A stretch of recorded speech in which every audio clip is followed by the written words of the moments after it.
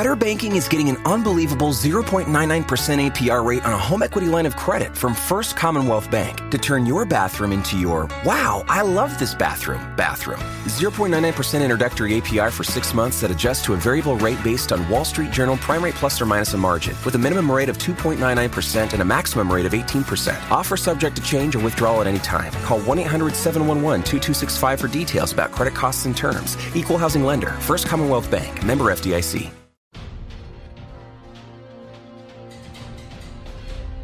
Welcome into DC On Screen, a show about the DC Universe properties being brought to film and television. I am your host, David C. Robertson. This, as always, my co-host, Jason Gost. Hiya.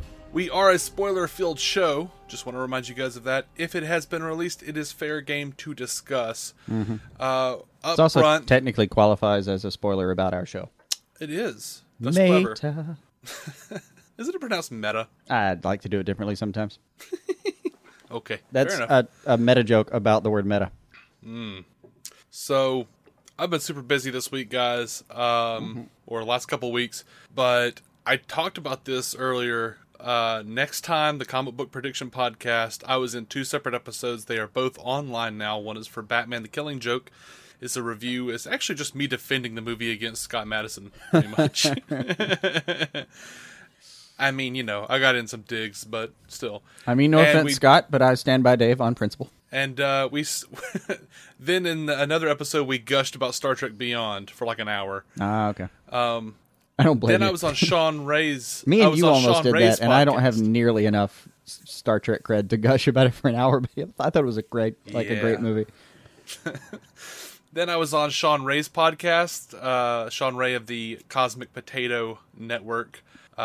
We were on his show, The Prime Direction, which is a show that where he interviews someone and they talk about the impact Star Trek has had on their life. So I did an episode of that, and he posted it yesterday. So that is up, and you can find all of those things on DCOnScreen.com.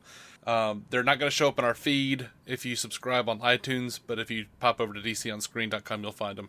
If you're interested, if you're not already sick of hearing me talk about Star Trek enough on this show, there you go. In order, people are sick of hearing me talk about Futurama, then probably us talk about Firefly.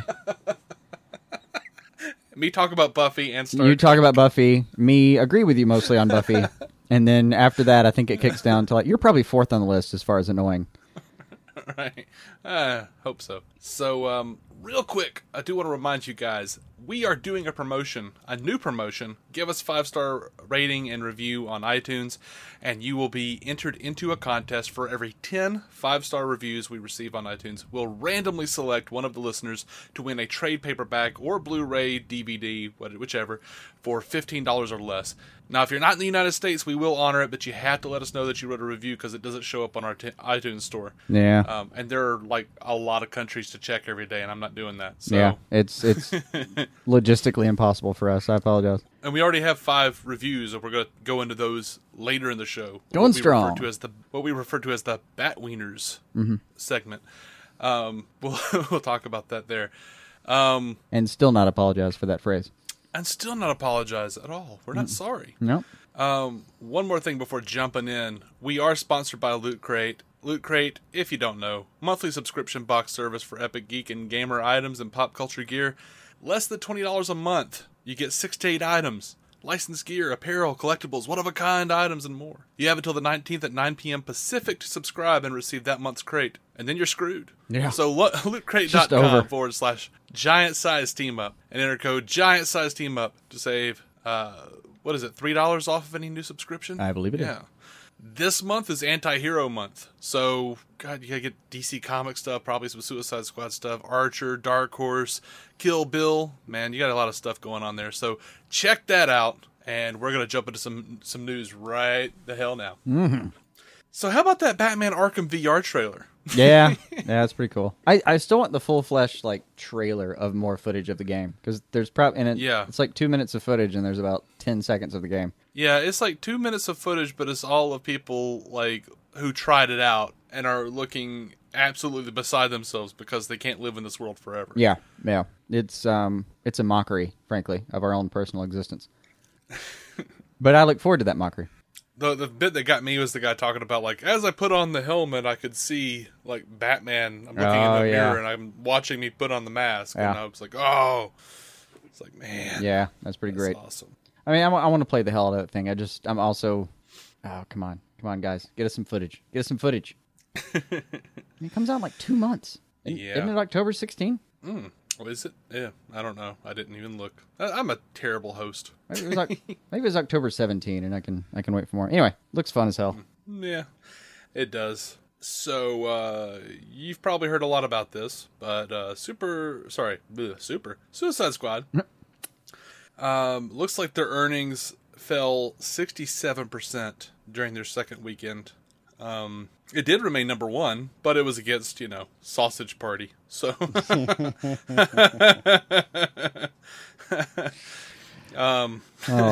so it just defaulted. Now, Adam Chitwood at Collider, he did prepare something for us. It was a chart that compared Suicide Squad with a few of the other movies, a few other superhero movies, to see what their drop-off was. Batman v Superman had a 69% drop-off in the second weekend. Mm-hmm. The new Fantastic Four had a 68% drop-off. Suicide Squad had 67. Man of Steel had 64. Amazing Spider-Man 2 had 61. Avengers Age of Ultron had 59. Civil War had 59. Ant-Man had 56. And Winter Soldier had 56. So, not terribly different. Like, still kind of bad. That's but not literally, we're talking different. About... on the outside, a 10% difference between some of the most hailed and some of the most berated films that have come out. Mm-hmm. You're going to drop 56% on your second weekend. Sorry, brother. It's happening. Oh, he also had Guardians of the Galaxy listed here, 55%, and Iron Man, 48%. All right, so Iron Man at 48 is coming in right now as the leader, and that's still only about 14 points off from the average of the supposedly bad films. I mean, granted, 10 or 13 points, that's a real thing, but making the headline, it dropped 67%. I might as well reread that as, everyone thought it was worth seeing on the first weekend. Yeah. So Suicide Squad topped the foreign box office with $58.7 million from 15,600 screens, 62 territories. Globally, it's made $465.4 million. Oh, no. These are not shabby figures. No, it's not. It's not. No one's like selling their stock in Warner Brothers right now based on the second weekend films. Yeah, no, I mean, I don't even know if they're a public company. I really don't. Nah. Forgive my fiscal ignorance. So it looks like what we talked about last week, Suicide Squad is not going to be released in China. They did try to retitle it Task Force X to appease the Chinese government, but apparently that didn't work. China does like to censor stories with negative outlooks on life. They don't like supernatural movies. So apparently they do release they put out their release calendar like 2 months in advance, and WB hasn't gotten any word that the film is going to be on the slate. So yeah, it looks like it's been axed, man. It looks like it's gone. Oh well. Hey, which is going to take like $100 million away from the gross. It hurts. It hurts, but that'll just teach them something about retitling their movies. Why? They don't like the word suicide in the title. Yeah, but that's why they changed it to Task Force X. But that wasn't enough after they had already pitched it. Well, no. You just title it like so what? Hope Team X when you first do it, and this shit's on it's being played in China right now, or 2 months from now. Yeah, I don't think it would have been. Having seen the movie, if they actually looked at the movie at all, they would be like, no. As far as supernatural goes, supernatural stories. I feel like Harry Potter probably made it into China. I don't know. The numbers on that are so grand that I would be willing to bet. It just made so much damn money. I wouldn't know. I look it up in the background while you're going. Fair enough. So last week I talked about it briefly because it seemed like one of those things that could just be a complete and utter lie. Looks like it's probably true now. There was an article by the Hollywood Reporter that there was a lot of ruckus behind the scenes on Suicide Squad. And they talked about how Kevin Tsujihara, the CEO, announced Suicide Squad in like October of 2014, and they referred to it as a sprint from the start to meet the August 2016 release date. They said that Ayer wrote the script in like 6 weeks. and that there were like multiple cuts, and that they brought in the company that did the Bohemian Rhapsody trailer to help at the end. Trailer Park to come in and re-edit the movie, and basically that there were a couple of different versions of the movie, and then they compromised, and that there was, when the compromising points didn't really meet with what they had shot, they actually went back and shot more for humor. Looks like that's all kind of true now. So it might not be completely, but it looks like that was a thing. The final editor was Michael Tronick now, instead of John Gilroy, who was credited. And they say that a lot of panic and ego was there in trying to address the tonal issues.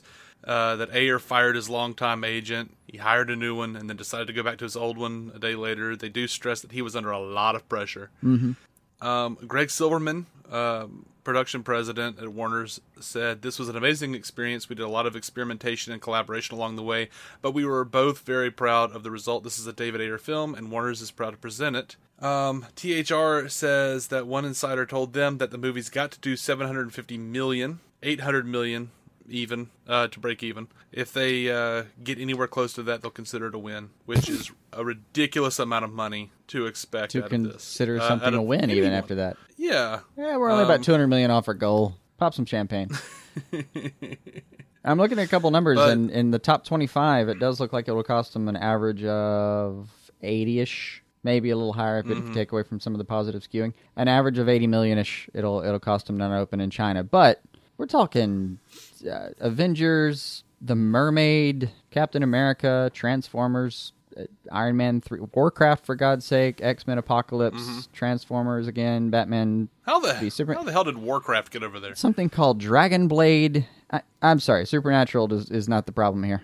The Hobbit is number 34.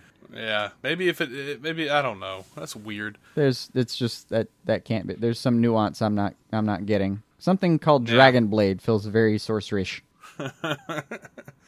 But Charles Roven, one just called Devil and Angel. Anyway, gosh, well, all I know is what I've read, man. I understand.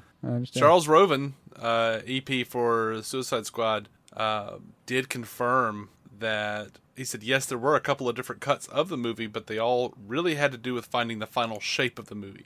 I've been doing this for a long time, and it's not the first time something like this has happened, and it won't be the last. Did I say last time? Won't be the first time, and it won't be the last. No, we know what you're going for.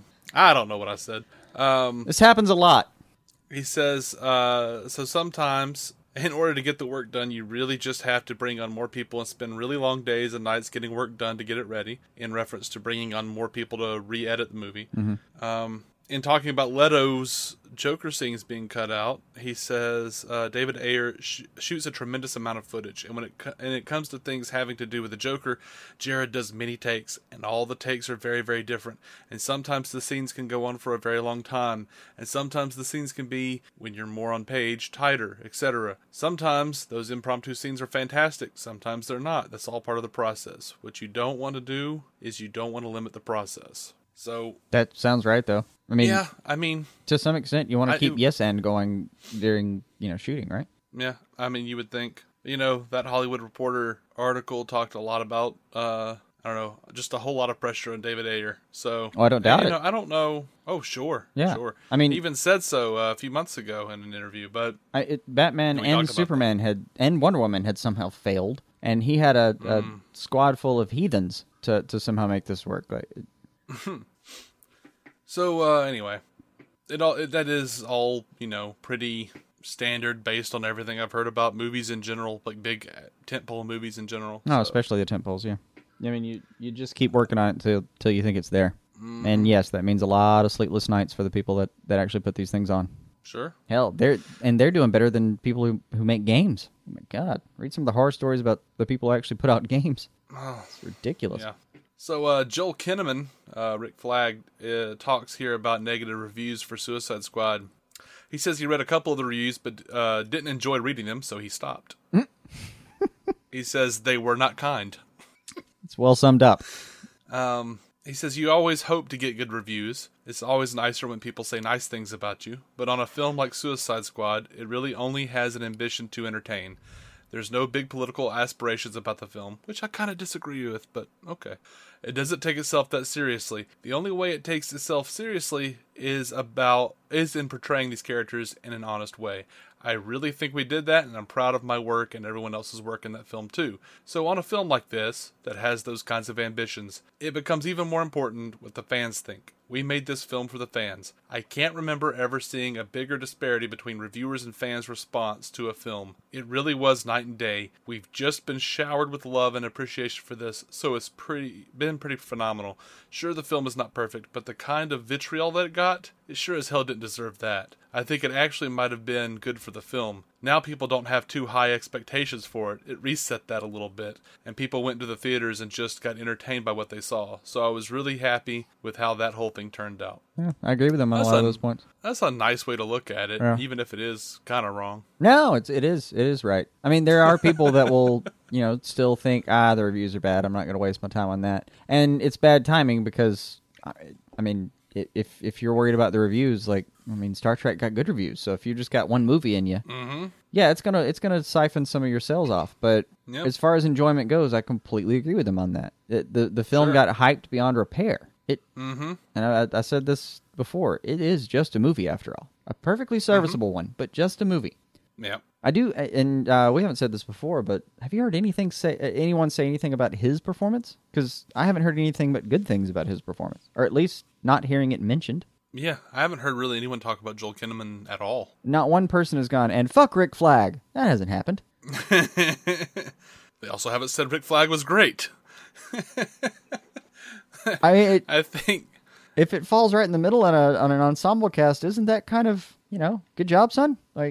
Yeah, I guess so. It's a little like Bill McNeil in News Radio when he was called adequate in that review, and started acting like it was like the greatest compliment ever. Yes. He's like, "You're just jealous of my adequacy." It's not a word. It is now. It is now. Yeah. Anyway, so answering the question of why Slipknot was his backstory was cut out of the movie, Ayer explains. Yeah, we shot a backstory, but after a point it became overloaded, so you have to cull and pick and choose your battles, and Slipknot got his head blown off pretty quick, so I made a commitment early on to not try to create some kind of misdirect, because when you have that many characters, every frame of real estate is priceless, and I didn't want to invest in that real estate to create some misdirect, because after opening night, everyone knows he dies anyway. I mean, is it terrible that I kind of completely agree with that? By Thursday at 11 o'clock, we all knew for sure. I mean, we all knew for sure before. Right. We all had a 98.5% certainty going in. The only reason it wasn't 100% certainty was because we thought, well, what if there's a misdirect? Yeah. Ayer he was asked about these previous interviews where Adam Beach said that he was caught, the reason he went to Bel Rev was because he was caught strangling Wonder Woman. Which was cute. And David Ayer says, that might be more about his sort of personal journey to get into the character more than anything. But I guess it does make sense if it's a rope guy. Right. I can see where he would make those connections. Very roughly, it's I totally didn't authorize that, but I dig it. I mean, that works. That's his own weird thing. I don't know anything about it. So if you want to quote him on that, but no. Got nothing against it, I guess, in theory. But... So there's a report out there that Jai Courtney ran around naked on set. I am willing to believe that on this set. Joel Kinnaman said one of his fondest memories for the movie was, he says, my favorite was when David Ayer walked into Jai Courtney's trailer and me and Jay Hernandez were in there. Jai was in the shower and he came out with a towel around him. David was like, oh shit. Jai dropped the towel and Jay said, sick 'em, boy.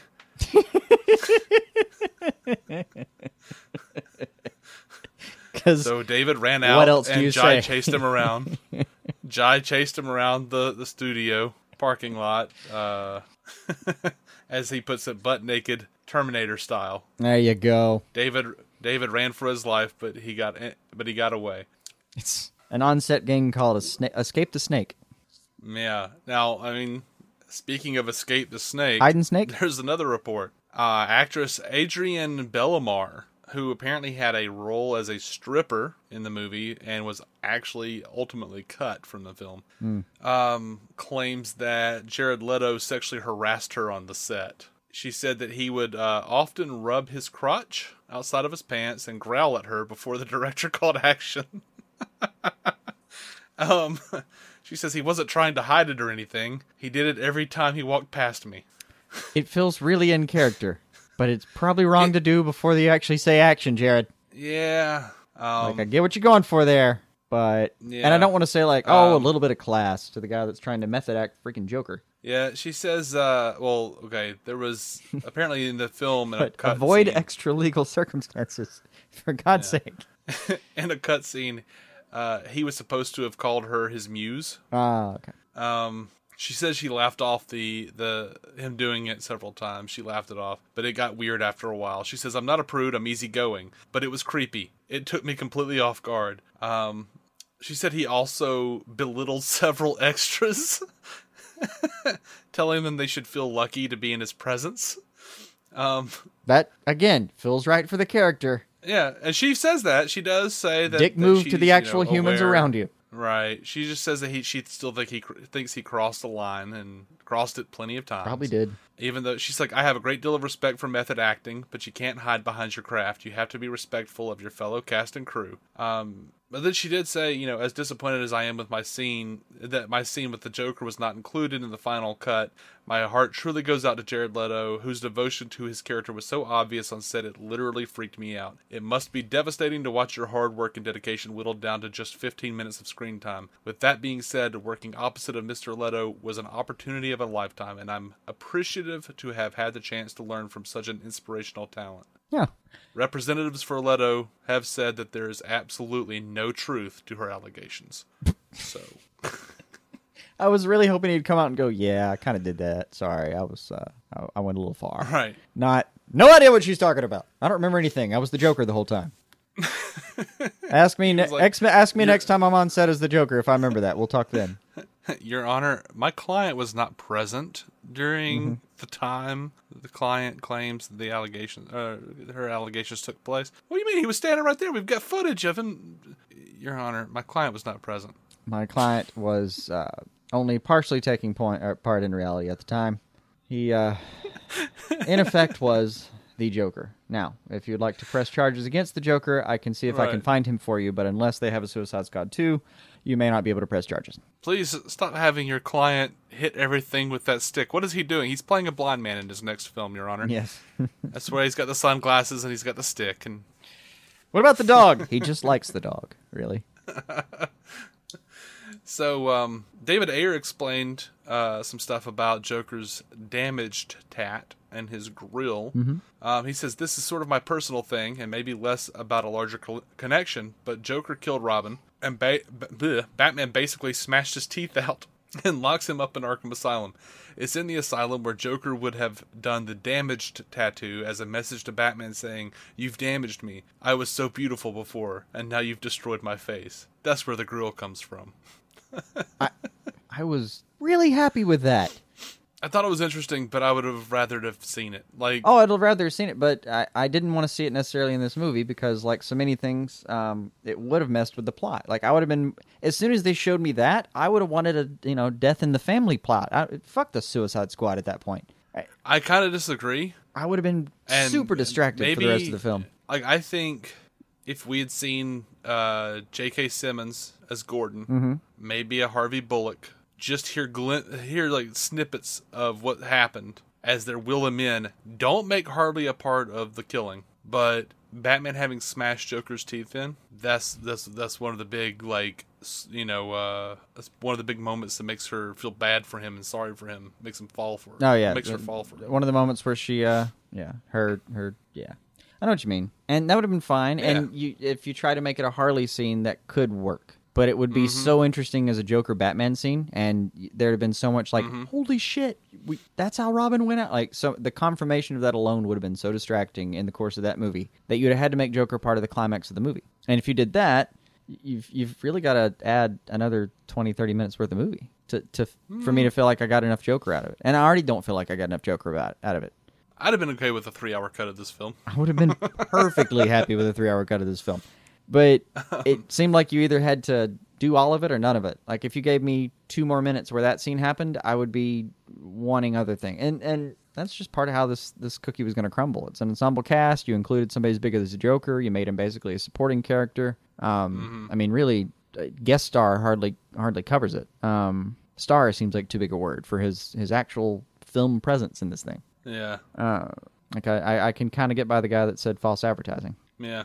Yeah, I think he should have been like cracked some deal with Enchantress. Like Joker should have actually been revealed to be like the big bad of the movie, like pulling the strings of Succubus and Incubus. No, hell, I mean, have him crack some deal with Amanda Waller. That's one of the reasons he's able to break in and get Harley afterward. She can keep the rest of the team, and he'll stop harassing her, and if she'll just give up this one person. It would be great if, like... It'd be hard to do that with the Wall, though. You'd think she'd just shoot him in the head, right? Yeah.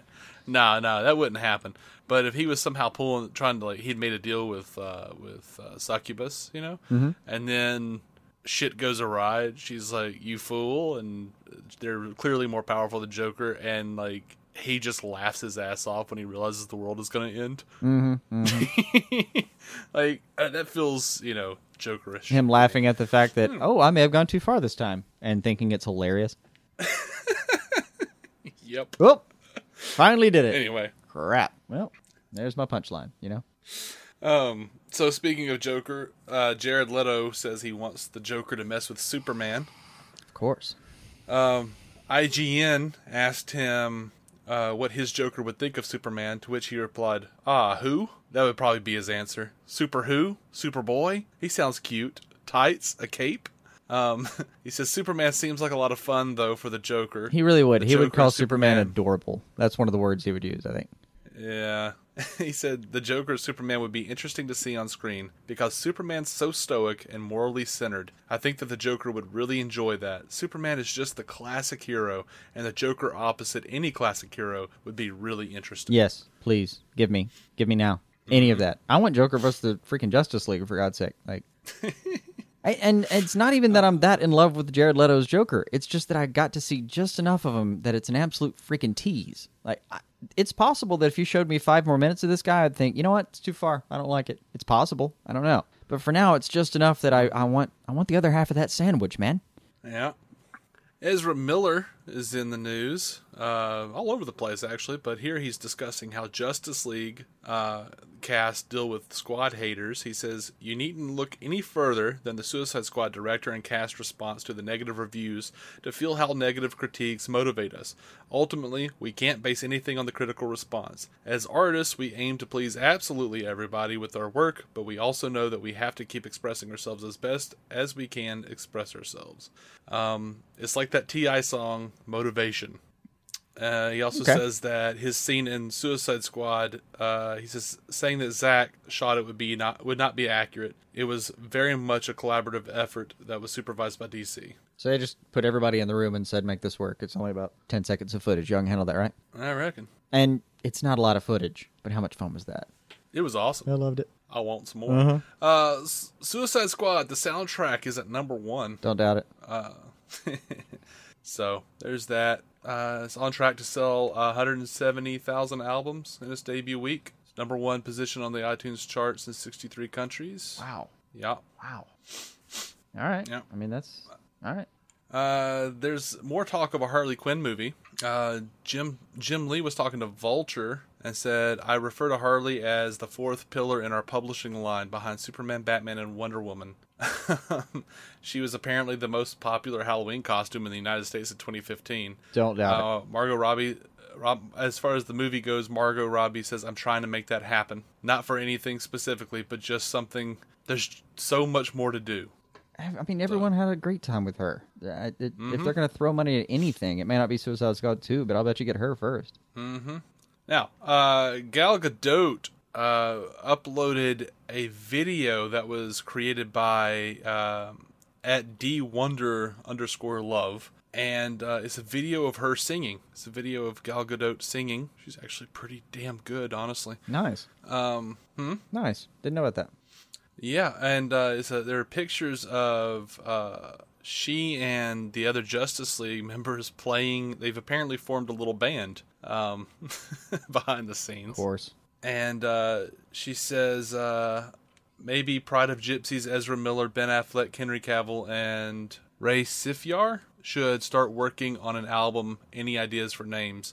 There were almost 1,000 comments just talking to her about her singing and suggesting names. Mm-hmm. I kind of glanced around and I saw 3 that made me laugh.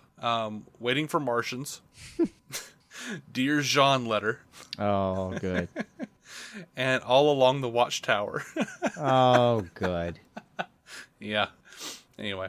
Reportedly, The Flash is going to be filming in London early next year. Okay. So that's not surprising. Was it? No.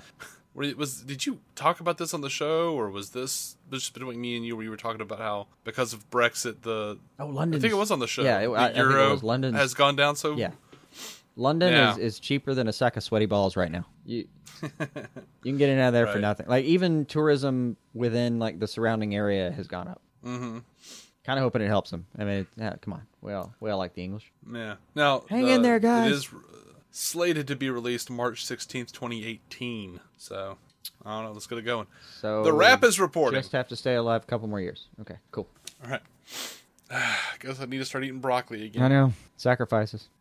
Damn it. Sacrifices. The Wrap. The Wrap is reporting that Black Manta is going to be the big bad for the Aquaman film. Mm-hmm. Makes a ton of sense. I mean, come on. Yeah, so in the original story, in case you don't know, Black Manta was a kid from Baltimore. He got kidnapped and became a slave on a ship, and he was abused by his captors, you know. And then he sees Aquaman in the distance one day, and he tries to flag him down, but Aquaman doesn't see him, and he swims away. So the boy grows and kills his captors and vows to seek vengeance on Aquaman for not saving his life. For being a passerby dick. Right. Now, the current version of Black Manta's story, which I'm assuming they're going to go with a little more, is that he's a ruthless treasure hunter who seeks out mystical relics from the sea, and at some point encounters Aquaman and his father while searching for a relic. They battle. Aquaman's father has a heart attack and dies, and then Aquaman seeks vengeance for his father's death. But in pursuing Black Manta, he ends up accidentally killing his father instead, and the death sets off this chain reaction that leads to a blood feud between the two characters. Yeah, that sounds right. It seems like one of those stories, though, that could have been settled with a healthy talk and a couple beers. Yeah. So Michael Jai White and Michael K. Williams from The Wire both want to play Black Manta. Mm-hmm. So there's that. That's not an official anything. That's just two actors who want to do it. A couple guys who want to play something. I'm moving on. Yep. So we haven't heard a whole lot about this, but Danny Garcia, who's a producer on Shazam, is talking about what's going on with that movie. It's finally time to breach that set of news, I guess. He says Shazam is to live in the same world as the other films, but we have incredible autonomy over this brand and franchise. We are working with a different team, different producers, different directors. It's a different setup. We don't feel fettered by or constrained by the successes or failures and challenges of the other projects. That was a key component to our participation, that we be able to control the tone and the voice and do it the way we want to. We're getting script drafts in. It's important to make sure we get the tone right for Black Adam, which is Dwayne's part. We don't mind taking our time. We're being very careful with each act and scene to go back and layer in as much as possible. Yeah, sounds right. But their theatrical release is April 5th, 2019, and they don't have a finished script or a lead actor. All right, they're not in too bad a shape yet. I mean, 2 years is where you start really panicking. Mm-hmm. That's where the fear sets in. Yeah. So that's how David Ayer ends up writing a script in 6 weeks. So there's we talked about it earlier. You know that when I was talking about Charles Roven confirming all of that stuff, that was from an article, an interview that he was a part of, and he went on to talk about this with another producer. and I'm just going to go ahead and get it out of the way. His name is Richard Suckle. Dick Suckle. Dick Suckle. Okay, I'm done. I completely understand why you had to get that out of your system. Mm-hmm. Just completely. My absolute condolences, and congratulations even that you made it through it without that much chuckling. I didn't even chuckle. But you did chuckle when you first read it, right? I didn't, actually. Oh. I was just a bird dog. I just saw it and pointed at my screen for like 10 minutes. To no one in particular. Just, that's happening. That is happening. Oh my gosh. That's real. That's part of real life. No one made this up. That's a real thing that happened in life to a person. Okay. Yeah. So, they didn't really have a whole lot to say. But they did stand up for Zack Snyder in Justice League. Sorry, Richard. Yeah, they acknowledged the positive, mostly positive fan reaction to the Suicide Squad. Mm-hmm. Then they said it is important. You do need to pay attention to criticism, but you also need to stay true to your vision. Zack Snyder is a great director. Let's see. Ooh. He's talked about the different tone in the Justice League trailer. Roven did. Mm-hmm. And started explaining why we saw a lot more humor in the sneak peek. He says, I think one of the things Zack really wanted to do, because everybody knows that Zack certainly has an ability to shoot action, was to just say, hey, I could do this too. It doesn't have to be all action. These characters are going to be different once they begin to interact with each other. Yeah. So hooray! It's like you settle in for episode 2 and start really dealing with the character development. Mm-hmm. And he's pointing out something that we pointed out before. No one's ever said Zack Snyder couldn't shoot action. If anything, people sometimes say his action's too action-y. Mm-hmm. Like, oh, there's just so much, like, it's just grotesque, and there's so much detail, and other people are going, yeah, and what? More? I don't understand how that's even a complaint. Like, no, we prefer shaky like the cam. honest trailer for Watchmen said, like, oh, and he managed to turn this into basically a Matrix film. And I thought, it's an okay line, but, come on, guys, weak. That action was phenomenal. I would rather see Zack Snyder action. Look, man, I have a problem with his filters. I don't like how he tries to make everything look like a damn Instagram photo. I've said this You are millions of well times. stated on the record on that one. Yeah. However, got no problem with the man's action. It looks great. I would much rather see Zack Snyder action than, J.J. Abrams? Yeah, I was thinking of J.J. Abrams literally in Star Trek 2009 and Into Darkness would stand by the sidelines during action scenes and just pound the shit out of the camera to make that shaky cam happen. Not even a regular camera. The steady cam that they specifically get so that you can't shake it. He would sit there and bang it with his freaking fist. I hate shaky cam with like every inch of me. And it was one of my big issues in Civil War. So, I don't know. I like... Well, you say big issues. We didn't really have... Again, I don't want to get painted as some DC guy. We didn't really have big issues with Civil War. We had like tiny issues. Tiny, perfectly manageable issues. That's why I say it's one of my big issues. Oh, it's like... that's you mean as relative. Right. Okay. I was just like, I haven't gotten Parkinson's disease yet. I'm always worried about it. I always think I probably will. But I haven't gotten it yet, so please stop making me feel like that when I'm watching a movie. Right. Oh my gosh. You ever do that? You ever like look down and you're like your pinky or something is just like twitching like hell and you're like, oh no. No, there's a side effect of high blood pressure that's astigmatism, where you can't focus your eyes exactly right, which I have experienced on occasion. And yeah, that's what it feels like. Like you're looking at a sheet of paper and it's like the sheet of paper is just juggling around you. You almost have to blur your eyes to read a paragraph. Yeah, I do that sometimes. That's what it reminded me of, personally. Okay, so let's talk about this open letter that was to Warner Brothers from quote unquote Gracie Law. That's not her name or his name, whoever's name. They claim to be an ex Warner Brothers employee, and the open letter is to CEO Kevin Sugihara. So the person who wrote it was very disappointed with Suicide Squad. No holds barred. Just came at Sugihara, talking about how the way he handled some layoffs back in 2014, and how he's running the show They said you in one segment, you just don't get it. It's not just DC movies. It's your whole slate. Jupiter Ascending, Get Hard, Hot Pursuit. By the way, I liked Get Hard. Hot Pursuit, Max, Vacation, Pan, Point Break, fucking Pan, you jerk. People lost their jobs and you decided Pan was a good idea. You think another Jungle Book is a good idea. Oh, I gotta agree on some of that. She's not wrong on a few of those. But they also said, I don't think anyone was looking around doing? going, you know what the world needs now? Another Pan and Jungle Book reboot. But let's go dark. She said, what are you even doing? I wish to God you were forced to live out of a car until you made a #1 movie of the year. Maybe Wonder Woman wouldn't be such a mess. Don't try to hide behind the great trailer. People inside are already confirming it's another mess.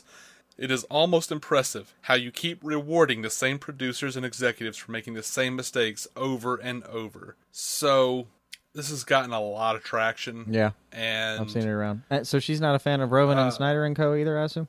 Oh, I would assume not. Because those are the two most associatable names out of the clan she just described. Well, you know, we're 3 movies in, and a movie ago we would have had Goyer thrown into that mix as well. I abandoned Goyer a long time ago, honestly. So yeah, so did it. Looks like Warner Brothers did too. I mean, as of Man of Steel, even I was thinking, you know what? This is Snyder's problem now. We're not. I'm not blaming Goyer for anything. I firmly believe that he had been taken off the roster after Dark Knight Rises. That he was still associated and named by a couple things, but I didn't really think he had much effect on it. No, he has story credit on Batman v Superman. Yeah, I know, but I just never believed it. I know I'm. Oh, it's true. I just never quite believed it. I'm happy to be wrong, like so many things, but I've always thought that he was just a name that was on there because he helped crack a few stories early on, so they had to give him story by credit. And really, honest to God, I'm sure it was rewritten. You can get story by credit by like turning a cocktail napkin around with a few jotted down ideas. Story by is not that hard to come by. You can literally sit around with a few drinks and crack a story with somebody, and if the other person remembers it the next day, you might be eligible for story by. Right, which is why I mean, his contribution to BVS might have been, I think you should have Batman and Superman fight, and that's how you introduce Batman. That could be it. I just hang out at bars writing on napkins hoping the person across from me is a movie producer. Right. Instead, you just keep getting arrested for littering.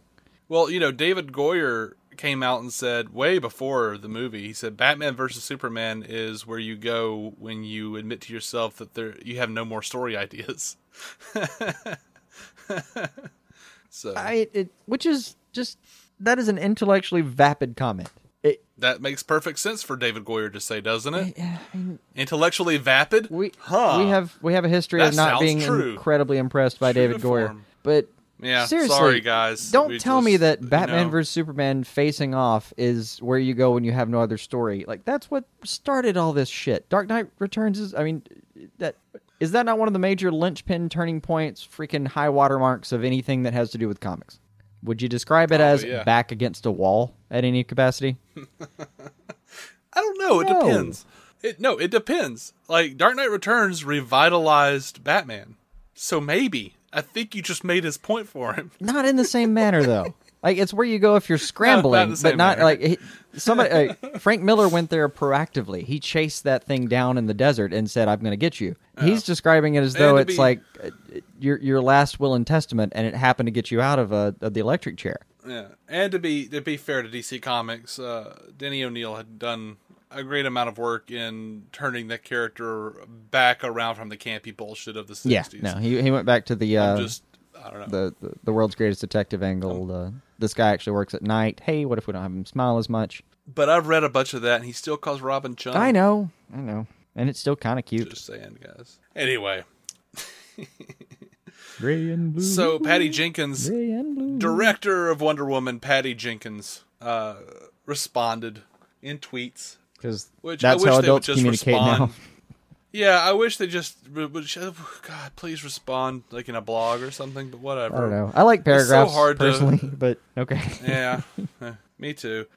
She wrote, "Whoa, just saw this press about Wonder Woman having problems. Are they serious? This is some made-up BS right here. Made up. Produce a source, anyone. You can't because it's entirely false. Don't believe the hype, people. Someone's trying to spread some serious misinfo. Isn't until you are intimately involved in these things that you realize how totally false these rumors can. Let me reassure you. Zero about the movie we are making has been called a mess by anyone in the know. Fact. Real lasso of truth. Time will tell that letter to be false soon enough, but lame something so transparent in its agenda gets traction."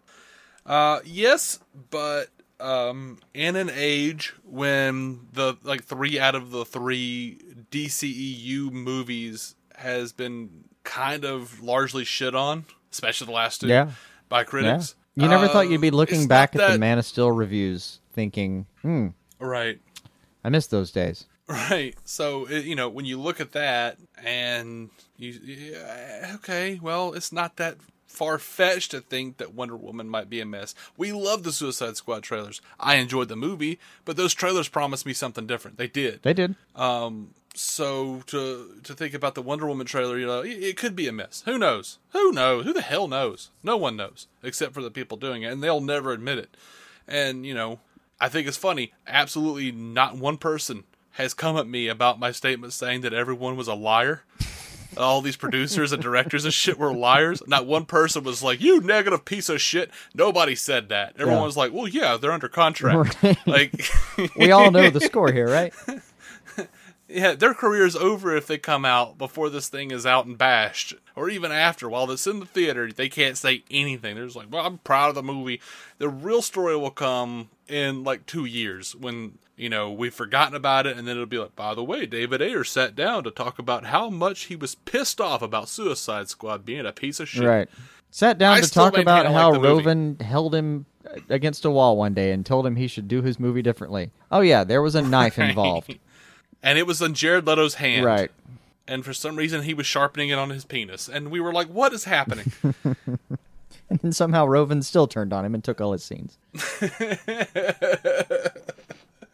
Because that's how he rolls. Anyway. No. I don't want to think these cats are liars. I don't know if Patty Jenkins is lying. Of course she's got to stand up for Wonder Woman. And I want Wonder Woman to be good. I want all this to be good.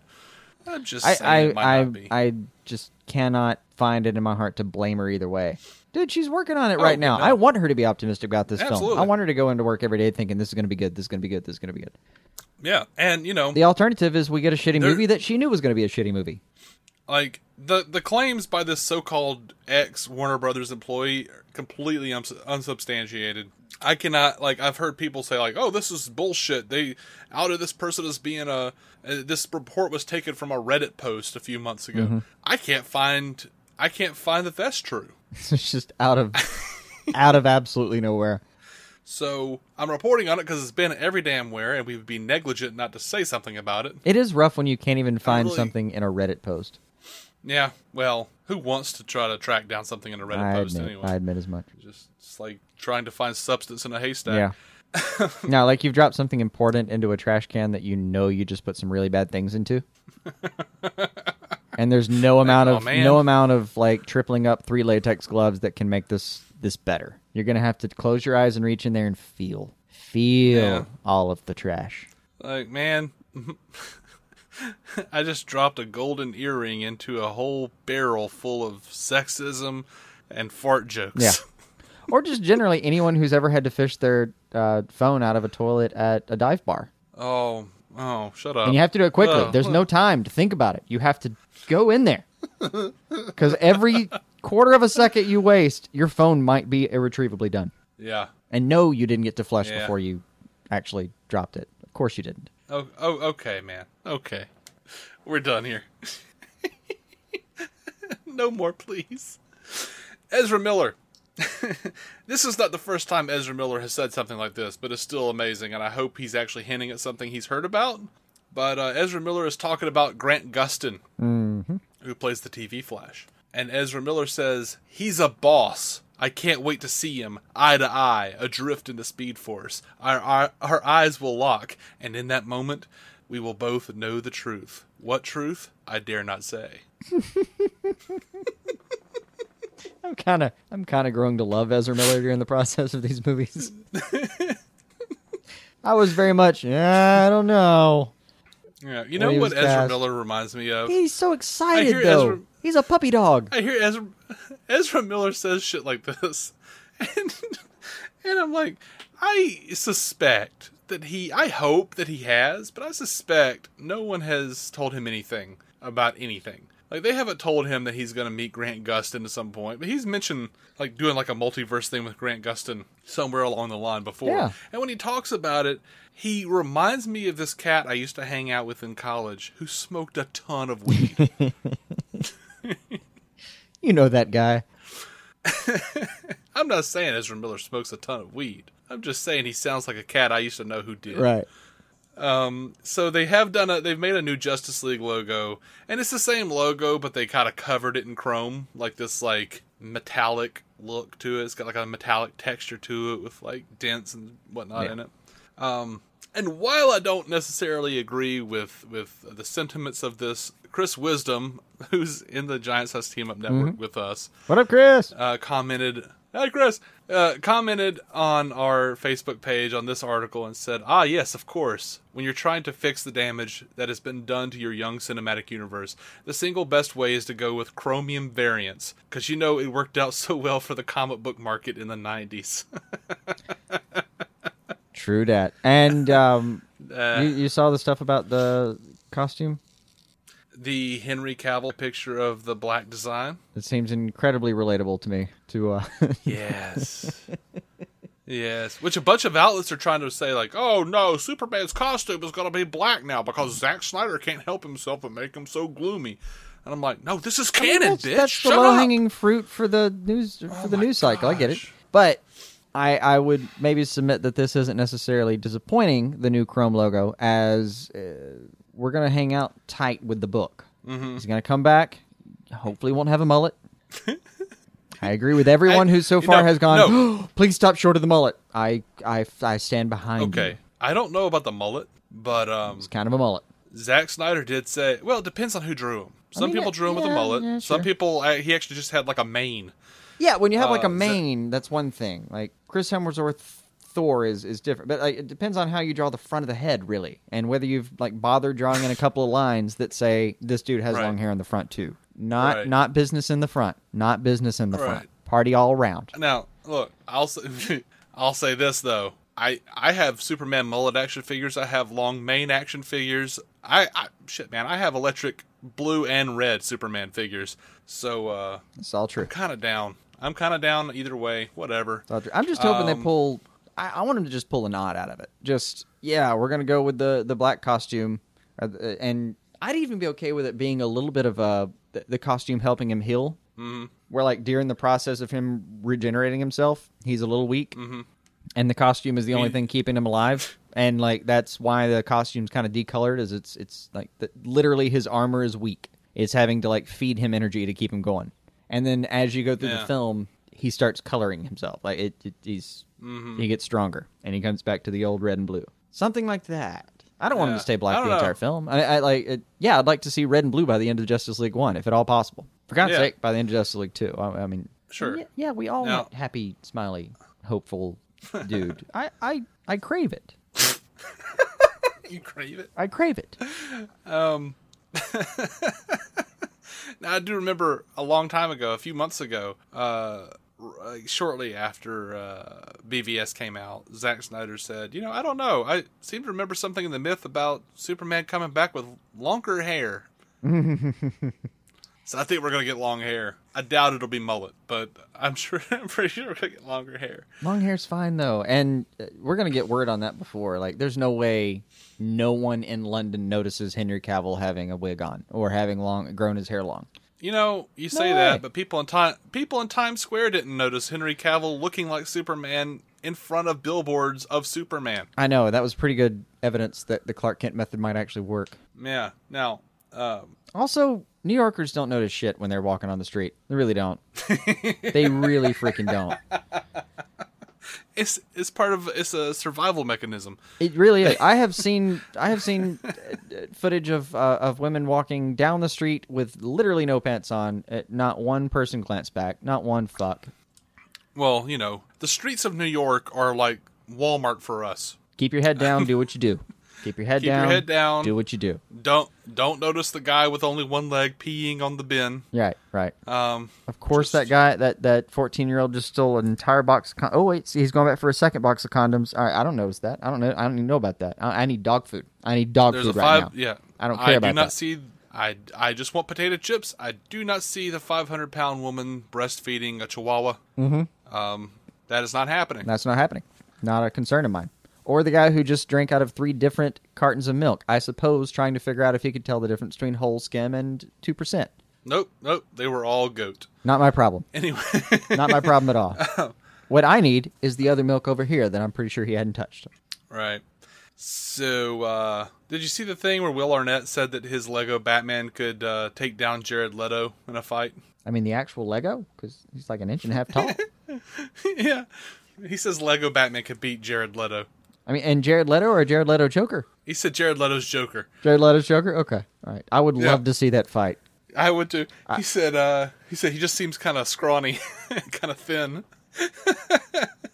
And what is they asked Jared Leto? What is the YouTube series that does those fights? Oh, they've done like Deadpool v Batman and yes, like I think it's the Bat in the Sun Productions. I can't remember what Superhero Showdown. There you go. I remember Bat in the Sun. I would love for those guys to take Will Arnett up on this, and theoretically. Mm-hmm. Now they did ask. DC All Access was the one who had that interview with Will Arnett, and they asked Jared Leto. They said, "Hey, Will Arnett says that his Lego Batman could beat Joker. Your Joker. What do you say to that?" And Jared Leto's response was, "Anytime you want to meet the Joker in a dark alley, bring your Legos."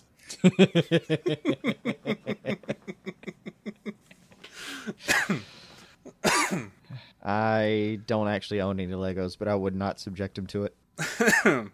I do have a Lego somewhere. A Batman Lego. All right, moving on. So, Kevin Conroy didn't really like Batman v Superman as far as Batman killing. He says he thought Ben Affleck did a great job, but he said, personally, I love the fact that Batman and the stories I've done and the way he's been rendered by Bruce Timm and Paul Dini, the people I've worked with most closely, he never kills anybody. He doesn't cross that line. Batman is not a killer. He puts them into Arkham Asylum, which is what is so brilliant about the Arkham games. Someone realized, my God, all these incredible villains are in the same institution. Let's get a video game in there. It's a brilliant idea, but the fact that Batman never kills anyone, I love that fact. In the most recent live-action movie, that seems to have been a line that was crossed, and it's not one I'm particularly comfortable with.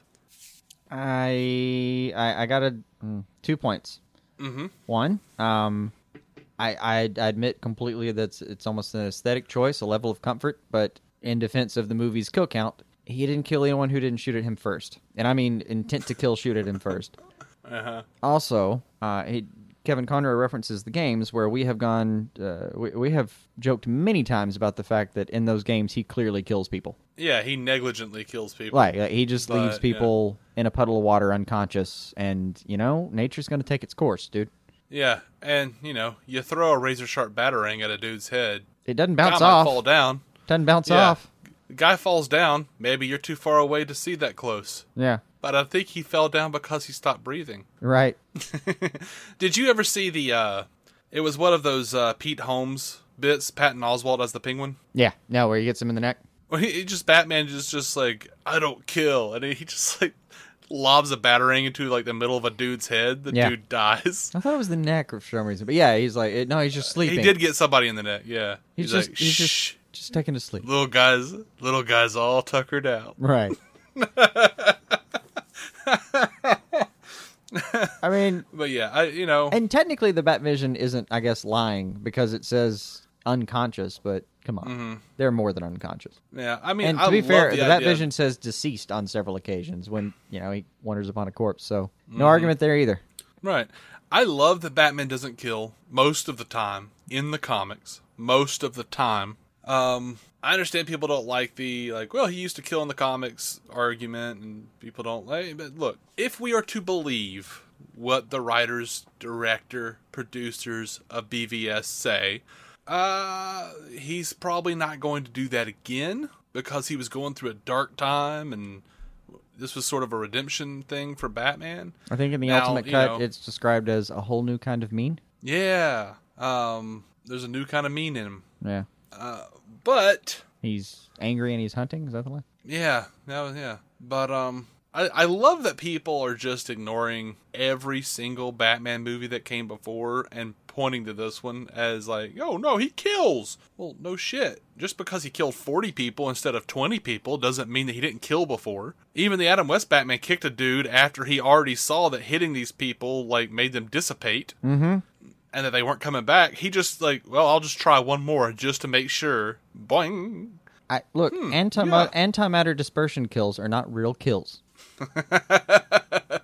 Apparently. Yeah. So no, you can look up a kill count for anything on these, and there's a wonderful set of YouTube videos that'll do it for you.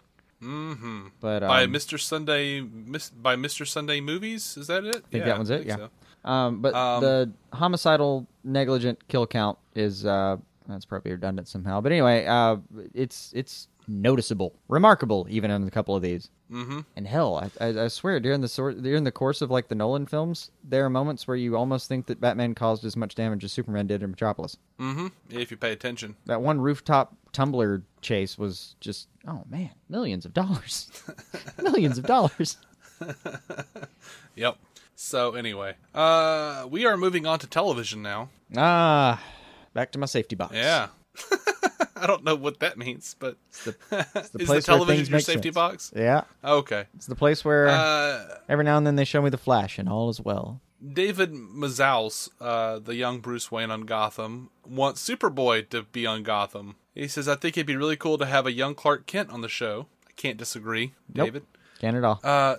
Then he says to have a 15-year-old Clark Kent. I know in Batman v Superman they played it like Metropolis and Gotham are twin cities, so it wouldn't be that hard to take a boat ride over for Clark. Mm-hmm. And then IGN asks or says, "Well, I mean, he does have the geography wrong. Like he's in Kansas right now." But absolutely, I was gonna say something too. I was like, "Yeah, that would be really cool." Taking a boat from Kansas. Sorry, writing to someone else, David. Sorry, David. I agree with you in sentiment. You were just excited. Yeah. And then IGN said Tyler Hoechlin just started playing Superman on Supergirl. Obviously, that's on the CW, a separate universe. But is there any sort of crossover you'd love to do? Look, they have Legends of Tomorrow, which is a time-jumping show. Maybe they find young Batman at some point. David says that would be amazing. I mean, it might be difficult to work out with the producers and all. But I would love it. Like I said, as a Batman fan, that would be awesome. Going back to the Superman, Clark Kent as a teenager saves a busload of kids from drowning, right? It would just be really cool to start a scene in the GCPD and just pan, like start on a newspaper that says 15-year-old boy in Metropolis, saves busload of kids from drowning, and then just pan up and have a regular scene that has nothing to do with it. Yeah, dude, Smallville. In spirit, I completely agree with him. He just wants to get the kids together. That sounds fantastic. I understand. No, what you do and you do that. You know what's crazy? Epic. I don't even care. Like, he can do that. He can just do the right. If he wants to, he can have him come out of Metropolis. I don't care. It's Gotham. It's an Elseworld anyway. Yeah, it's Gotham. Poison Ivy aged like 30 years this year. Not 30 years, but yeah. What they should do is just have an episode where Alfred and Bruce get lost out in Kansas. Oh, that'd be cool. Just like that epic short story where Bruce and, I think, what was it called? When Clark met Bruce? Yeah. Yeah, just do that. Have them hanging out. Yeah. Just a quick scene where like he meets some kid that's kind of clearly got simpler ideas of right and wrong in his head. Mm-hmm. And they agree on like some of the basics. Like a quick little philosophy conversation. We're not talking, don't go into it too deep because it'll get weird. Like these are 13, 14-year-old boys having a philosophical conversation. That's going to get boring at some point. But to me. Just a quick back and forth to describe the fact that like things are a little weird, but there's a black and white and they both like it. And then like Bruce like takes a liking to the kid and like wants to shake his hand finally and may I ask your name? In his kind of regalish imperial kind of manner. my name's Clark. And like something that simple would just be huge. You Yeah. know, the problem is it'd be like I would spend the rest of my time watching Gotham waiting for that kid to come back. Right. He'd be another Jerome. Like, when is Jerome getting back? I would love to see a Bruce meets Clark episode, but that's it. Like, I don't want him to like wind up going off to like, you know, his senior year in high school or whatever, and he gets in there and like his classmates are a young Hal Jordan and the foreign exchange student who no one can pin down named Diana. Yeah, right. And, you know, Clark, like, oh, look, Clark's here. And no, you don't want to do Gotham High or anything, but yeah, I don't want to do Justice Babies. Justice League High. I think that's actually what you were writing accidentally right then. All right. So anyway, apparently Alfred is going to get a love interest in this season of Gotham. I know you're rooting for Leslie. It's not going to be Leslie. The EPs are saying Alfred finds love. He has a 16-year-old boy who, as these things happen, naturally kind of grows away from him. And suddenly someone enters his life who is connected. By the way, the first part of that paragraph kind of freaked me out a little bit, frightened me. I'm glad I kept reading. It could be phrased differently. Alfred finds love. He has a 16-year-old boy. Yeah. No! Yeah, that could have been phrased differently. Suddenly someone enters his life who is connected to another character, and Alfred is left with the idea of the possibility of another life there, and it gives us a great storyline. Stevens also said that Leslie Tompkins is going to get a new love interest, which we already knew. Mm-hmm. He doesn't say who, but he teases them as a scion of a particular Gotham crime family. So I'm, probably Mario Falcone. Probably, yeah. I mean, he's heading this way anyway, right? So yeah. So, also, John Stevens said, it is 100% our intention to bring Jerome back. That's still hedging, you asshole. What? That I read that line and thought, that's still hedging. That's still hedging. He says, we're going to be playing it again this year, and basically extending the idea of the cult of Jerome. We're building the architecture for him to come back. Yeah. Building the architecture for, and 100% our intent are not the same as we're going to see Jerome this year. Yeah. He says you'll have these underground movements that have started to talk about Jerome and what he represented and how he's going to come back, like in the days of John the Baptist, setting the stage that if there is a season 4, hopefully we'll bring that back in a much bigger way, and you'll see these different versions of the Joker myth. I mean, I like that part, but they're right in the middle of the Indian Hill stuff right now. So, or like the repercussions from it. And am I remembering this wrong, by the way? Didn't we see Jerome's body, like clearly see Jerome's body floating in a vat? Yeah, we did. So it's kind of left unclear. Maybe he got out of there before this whole thing happened. Maybe he didn't. I mean, he didn't go through and talk about, like, Strange didn't go around and discuss everyone that he was a maroon guy. We didn't get a laundry list or anything. So he might have made it out, might have not. Mad Hatter apparently did. Right. Even then, everyone gets out with like this news story, and I wanted to think that Jerome would get out with this. With either, I thought it would be fun if they did one of two things: one, feed him his own story about the maniacs and everything, or two, try to reprogram completely, and Jerome's like the Joker-esque personality is the part that takes over anyway, and just rejects it entirely. No. I remember who I was, and all of this is a joke. So yeah, I would be down with that. Either one of those I was happy with, but I don't know. As long as we're going to get back to him at some point, that's at least something, because that guy was phenomenal. Just crushingly good. He was pretty good most of the time, yeah. So the Television Critics Association, John Stevens producers, John Stevens and Ken Woodruff, we're talking about Poison Ivy. The idea of Poison Ivy came along because one of the escapees from Indian Hill has the power. When he touches you, he takes away years of your life. He ages you immediately.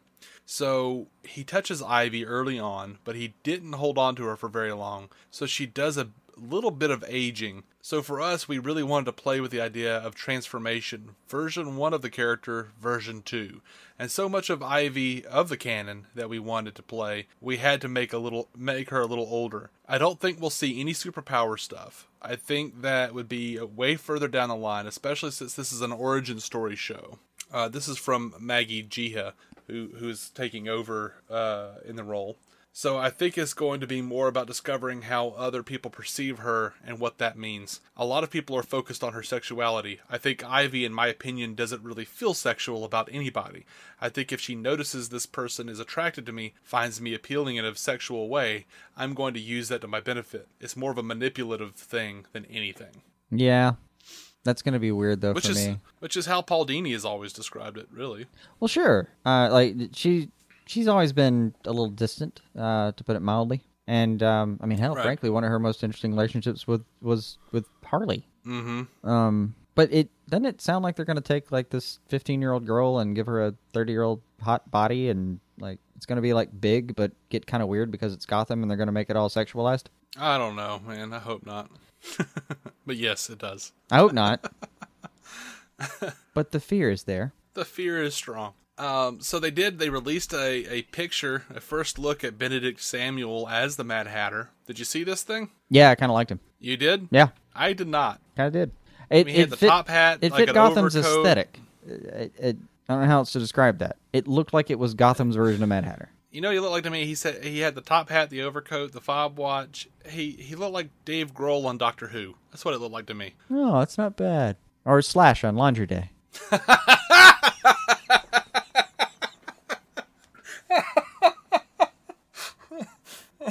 I think I've just probably ruined that character for you. Oh, man. God help you if there's a scene with Mad Hatter where it rains, you're going to be thinking, the November rain. So Gotham. Every time he goes for his sister, sweet Charlie, autumn. So Ken Woodruff, executive producer of Gotham, says we may have already seen Harley as a person that you thought you had met and known for a long time. So we always reserve the right to sort of do that as well. Gee, I wonder who they could be talking about. Who could that possibly be? Maybe the person they try to misdirect with last season? I don't know. Yeah. Now, you know what? If they're going to do that with it, I won't care until it's Leslie. Yeah. Give me a Leslie that dyes her hair blonde and goes all Harley. Let's do that. I'd like to give Miranda Bachran a try at that role. These producers on Gotham will not rest until I believe they're all a bunch of serrated dicks. Take that one to the bank. Yeah. So Michael Imperiolo? I thought it was Imperioli. I don't know. Is it Imperioli? That's how I remember it from Imperioli? Back in the day. Oh, I see. I have a typo here. It is Imperioli. Yeah, from The Sopranos is going to be joining Lucifer in the role of Uriel, who's another angel, the middle brother between Lucifer and Amina Deal. I'm just happy to see the cat. Huh? I'm just happy to see the guy. Because sure. The Sopranos ended poorly, in my opinion. But if you just stopped after his episode, it ended well. Like, he's out a couple episodes before, you don't see him anymore after, it's like 3 episodes were left, I think, when he does his curtain call. And I'm not even apologizing for ruining Sopranos if you haven't seen it. I'm trying to ruin it. Please don't do that. Please don't make that journey. The ending is not worth it. It will scar you for life. But yeah, his ending, pretty great. Guy was a great actor, actually, the whole time. I enjoyed the hell out of him. So yeah, it looks like he will have some resentment towards Lucifer and Amina Deal. But he's going to pop in since their mom is going to be there. Of course. That's interesting. The 3 amigos of Angel Wings? What? Oh, I had some more Lucifer news somewhere. And now I'm not finding it. But anyway, it's not that deep. No. No one was drooling waiting for the next piece of Lucifer news. Right. We'll find that later. So on to Supergirl. Kevin Smith says Andrew Kreisberg told me that the name of the episode I'm directing is Supergirl Lives. Isn't that nice? I'm gonna cry talking about this. The name of the script I wrote back in '96 was called Superman Lives. So that's nice. It is. It is a nice touch. Also, I don't know that we've said it on the show, but Kevin Smith is directing an episode of Supergirl. Yeah, that one kind of slipped by. If we haven't said it, it wasn't on my radar. Yeah, there was so much news this week that I just every news piece I was looking at, I was like, didn't we talk about this last week? And I looked back at our listing of news and I went, nope, okay. Right. The TCAs, the Television Critics Association, happened, and yeah, there was a whole thing. There was so much news, so that's kind of what we're getting to here. Jenna Dewan, they asked if she was back, TV line, and Andrew Kreisberg says nothing is definitive, but we love Jenna, and Lucy is obviously alive in our universe. I'm good with her not being a Lucy Lane, though, around. I kind of didn't need her character too much, or like her character that much most of the time. I had no real problems with her, but if we're talking about funding here, she could be seen as superfluous. Yeah, and I felt like part of that problem was like they just kind of set her up to fail. She was a save the cat through the entire thing. Yeah. Where it was we knew we knew so much about her when she stepped in. It was just like, look, here's a hurdle for Kara to get over in her quest to be with Jimmy. Yeah. Ugh. Here's some backstory for Jimmy that we won't need afterward. They tried to scramble at the very end and make her like important, and I just didn't care. Well, they gave her like the role over there, and I thought she did fine with the role over there. Nothing against her. It's just they didn't have a lot of room for her, really. Like her character didn't have anywhere to go. Yeah, so Kreisberg is talking about their Superman, Supergirl Superman. He says, our Superman definitely fits within the world we've created. With any of these characters, there's an amalgamation of cherry picking that best fits from different eras, then throwing it into our own feelings. We've borrowed bits of everything. There's a little bit of Christopher Reeve in there. There's a little bit of the animated series. There's a moment that's very George Reeves. There's a little Super Friends, and there's even a little Lois and Clark. This is a Superman that's been doing it for 12 years. Generally speaking, it's always been the early, whether it's Chris Reeve starting out, it's always been this sort of birth of Superman and how he's just finding his way. But this is a guy who's been a reporter for 12 years. He's been a Superman for 12 years, so he really knows what he's doing. That presents an interesting challenge for Kara, who feels like she's still trying to figure things out. One of the things she learns, as do many of us, is that the people who are seemingly making it look easy are having just a harder time as everyone else. They just learn to fake it a little bit better. Okay. I actually dig that. Now, yeah. Also, like all the things they just named, they're going for a very lighthearted take, which is a headline I've seen over and over again this week. Mm-hmm. So yeah, not that this is a surprise, but I've seen a couple of articles, and I posted one of them, bringing up the Legion flight ring being a Supergirl. Yeah, we saw that last season. Mm-hmm. It has been confirmed that that Mon-El is going to be the person in the Kryptonian pod.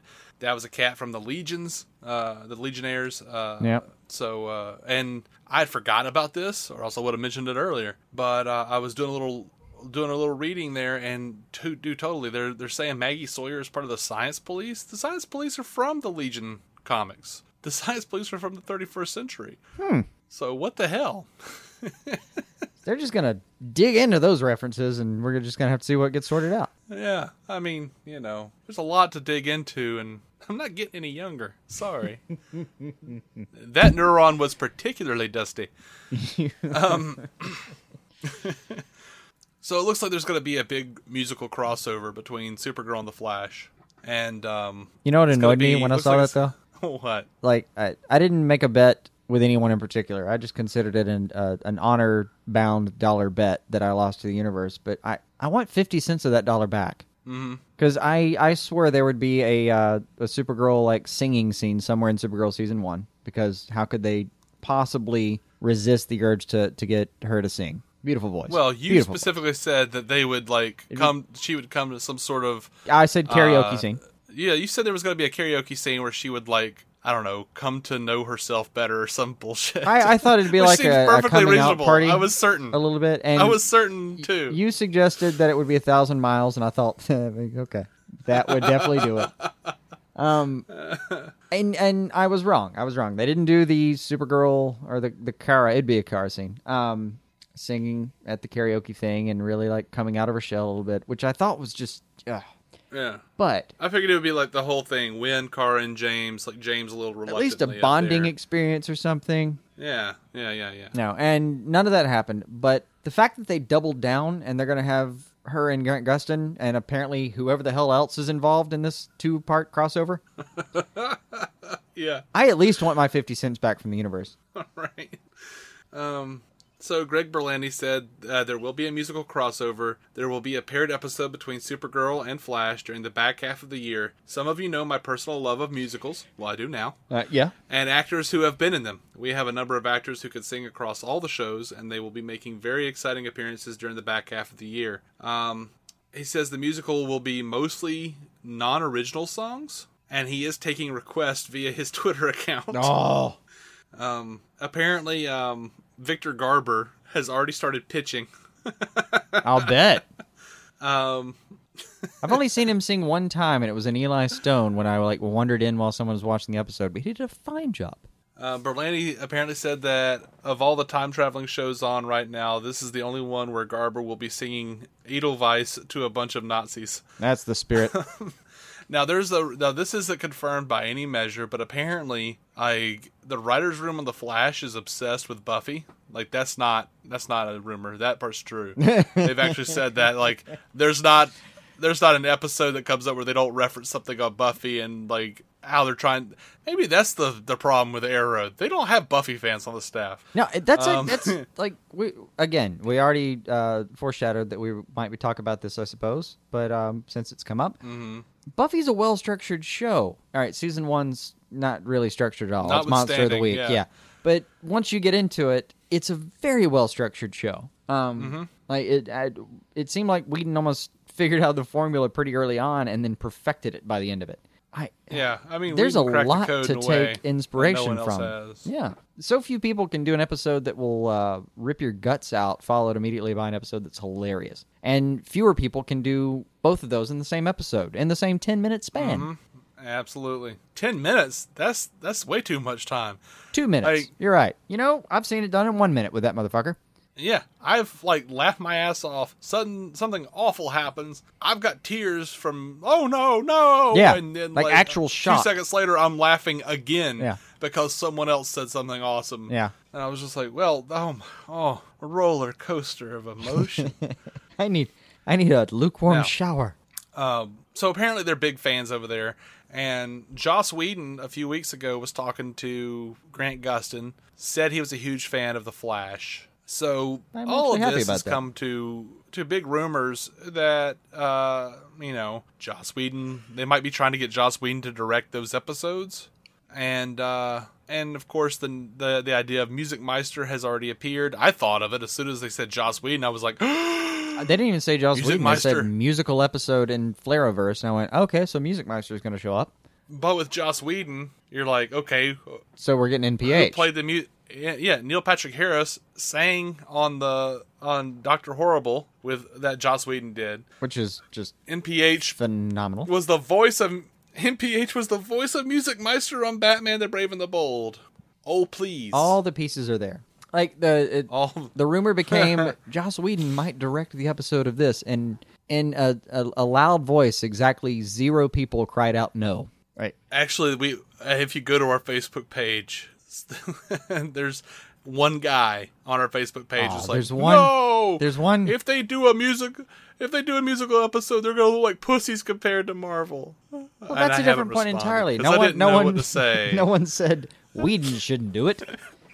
No, yeah, that's true. That's true. And if anything, it sells the point. 'Cause, I read that and thought, I guess if you're going to do it, Supergirl and Flash, and then, a couple hours later, I was scrolling around again and it said, Whedon might blah, blah. Oh, yeah, now I want this episode. I want both of these episodes now. Sold me. Yeah, that was one of those that, I'm like, you're supposed to say something to every person who comments, and I'm like, I have nothing. I ain't got nothing.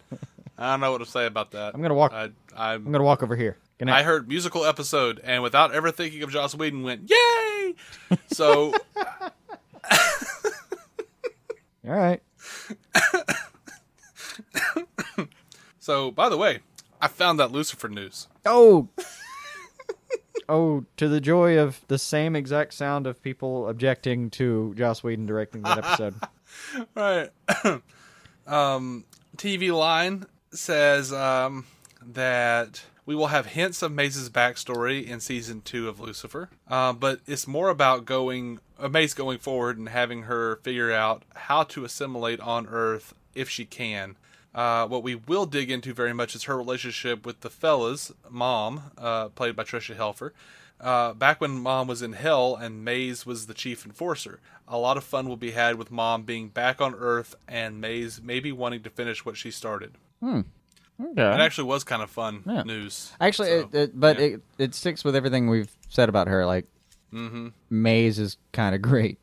Yeah. We're dubious about many of the other pieces of the show, but Maze is kind of great. Yeah. Okay, back to Supergirl. Of course. Sharon Leal is going to play Miss Martian on Supergirl. Oh, yeah. They're doing Miss Martian, man. Thank God. I love Sharon Leal. I haven't seen her in a lot of stuff. She's been in a bunch of stuff that other people have seen. But I remember her from Boston Public. Huh. Like, she was, like, recently Zuri Ellis on Grimm. Oh, she Lord. was Nicole Richter on The Good Wife. But I know her as Marilyn Suter on Boston Public, man. She was really good. Okay. Very good. You know, I just realized why I remember Tricia Helfer's face. It's Burn Notice. Oh, really? Yep. I know her from Battlestar. I mean, her voice apparently I've run across a few times, like Green Lantern First Flight, Rick and Morty episode even. Sorry. Anyway. There's several things I could tell you about Rick and Morty, and I'll just wait until after the show. Okay. So apparently Callista Flockhart's cat is pretty much gone. Like we said that she'll be there, she'll show up here and there, but yeah, it's a little more gone than we thought. He said Kreisberg said part of what's happening in the offices is addressing Kat's absence and who is stepping up to the plate to take her place. Callista is such a large presence of the show and such an important one. Taking her out and watching people try to fill her role is definitely part of the story. Supergirl. Okay. You know what's sad though? It's really going to be hard. I mean, because they go through a huge amount of effort in that first season to insist that Cat Grant cannot be replaced by anyone, at any time. So they kind of wrote themselves into a corner there, it seems like. Yeah. Maybe. Oh, they'll pull it off. We'll see. I dig that dude. I dig Snapper Carr, man. I dig the dude that's playing him. You dig away. I'll see if I follow you. He's still got to get over the Snapper Carr hump. Well, I mean, what's his name? Ian Gomez, maybe? That dude was great on Felicity. He was easily the best part of that show. I did not make it anywhere near that far in Felicity.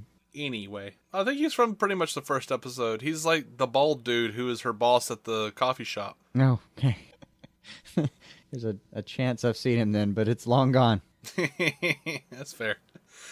So Kreisberg also said, in the premiere, a threat is going to arise that's going to require Supergirl and Superman to team up.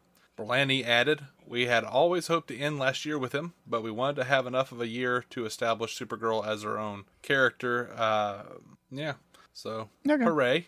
That makes sense. Glad to have him, and I actually am glad they took the time to specifically establish her as a character. Without him. Thank you. That was the right Over call. to the Flash. They do say that last season we saw Barry make the fateful decision to travel back in time to save his mother from the Reverse Flash. This is Kreisberg talking. When he did so, he created an alternate timeline where his mother's alive. That's from a story from the comic books called Flashpoint. The Flash picks up with Barry living in the new version of events and having to deal with both the benefits that's produced and also the costs. We knew that. This is our confirmation via Kreisberg. He says Flashberg will also affect the events in Arrow and in some capacity Legends of Tomorrow. Gray Damon has been cast as Mirror Master. This is a cat that was on Aquarius. I don't know his work. Apparently a lot of people are excited about it. That's what it seems like. Yeah, I didn't know him either. Blank slate. Savitar is coming. Just to the happy Flash. Mirror Master's there. Yeah, dude looks the part. He looks like a Mirror Master. He does. Yeah. Savitar is coming. It looks like he's going to be the season 3 big bad speedster because they got to have a speedster, I guess, in every season. Yeah. But like in the comics, his real name was unknown. He was a pilot for a third world nation during the Cold War. He got his powers when his plane was struck by lightning. As it reached top speed, he became obsessed with speed. Called himself Savitar after the Hindu god of motion. He wound up, taking on the Flash. Of course. I doubt they'll go into the Cold War shit. Oh, what room do we have for that on the Flash? Yeah, like Zoom, they changed Zoom almost completely. Yeah. So I'm assuming Savitar's going to be like... Line up, buddy.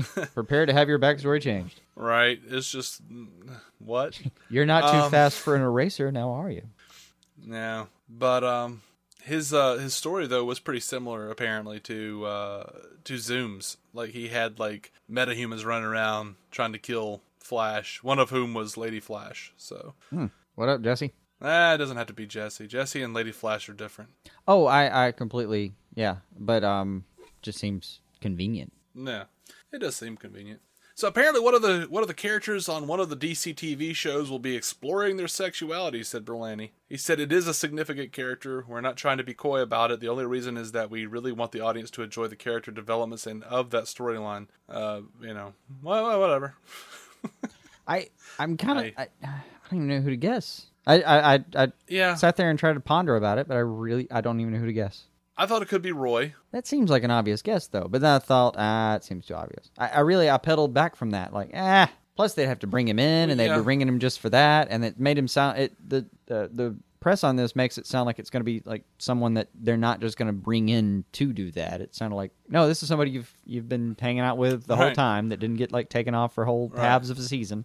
It's gonna be Kara. She's just gonna be like making out with James. They move into the bedroom. He like pulls out his pants. She's like, "Oh, why do I feel disappointed? I need to go now." Yeah, no, you're trying it. All right, I'm James and Wynn. Let's face it, that bromance has been budding this whole time. I can't imagine it being Wynn. I just can't. I can't imagine it being James or Wynn. Like, because one of the drawbacks of these types of shows, one of the big complaints about these types of shows is that everyone has a freaking love interest.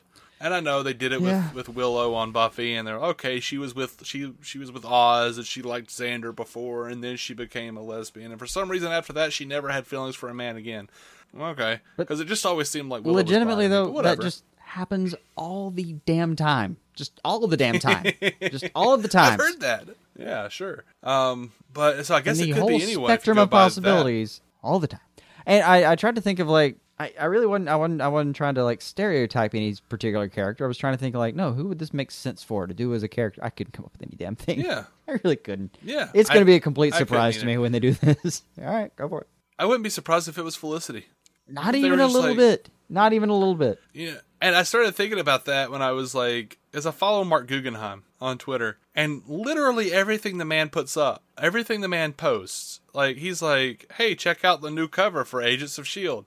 And like every response to it is, Olicity needs to be together. Olicity needs to be together. You will do this. Make Olicity be together. Like, and it's just like no one even cares about anything else on his Twitter feed. They're saying at this point, just out of spite, he's gonna be like, you know what? No, nope. Yeah, out of spite. I'm gonna go as untogether as I can get. Like the Olicity shippers, like just reading through, turned me against Olicity. Yeah. Like I didn't have a dog in the fight. I didn't give a shit. You got to that point finally. But now I kind of do. Yeah. I really don't want them together. It finally happened to you. Yep. So yeah, I can't imagine who it's going to be. It'd be kind of funny if it was Echo Kellum's character, if it was Mr. Terrific and he just suddenly became straight. That would make me laugh. I'm coming out as straight. Yeah. What? That's right. Anyway, you know what's sad is I just don't care. I don't care who it is. I'm curious because it's a plot twist of any kind, but whatever. It's any other kind of plot twist. Yeah. So the rumors that Batman and Batgirl are going to be popping up on the show, it's not happening. Kreisberg said that would be a neat trick if somebody could pull that off, but it's not happening. Is he just trying to pose for the neat trick he's about to pull off by any chance? No. Yeah. Wendy Miracle is talking about Oliver getting political. She says, we do think of this season as going back to our roots. When you come into the season, Oliver will still be out there fighting crime on his own, and he has also taken up the mantle of the city's mayor. Well, we know that. We're going to be exploring him as a hero, both in a very traditional sense and also as Green Arrow. We're going to see a whole bunch of new recruits. The city's going to have a new criminal, as well as a new vigilante inspired by him. This vigilante is based on the version created by Marv Wolfman and George Perez for the comics and will appear in the 7th episode of the 5th season. See, that's disappointing because it sounds like Vigilante's only going to be in one episode. Vigilante could just only be in one episode and that'd be okay. I kind of want him in more. I don't know. I've still got Mad Dog played by a guy I like. So, who cares? They kind of, the way they talked about it, like, oh, he's going to be like the DA or like the assistant DA or something, I don't know. Anyway. Yeah. Moving on. She also Wendy Miracle also says about the new fight scenes, because Stephen Amell's talked about the fight scenes and how they're awesome. She says, I could say it looks amazing. We're now part of this TV universe where you have Game of Thrones and the way that they deal with violence and how they do their fights. So it's our attempt to do something similar. It's bloody. You're in it. We're doing a lot more first person, not necessarily point of view action. Steven has been a huge proponent of doing that, and it's going to feel real and in your face. He was the big so, fan of the one-shots?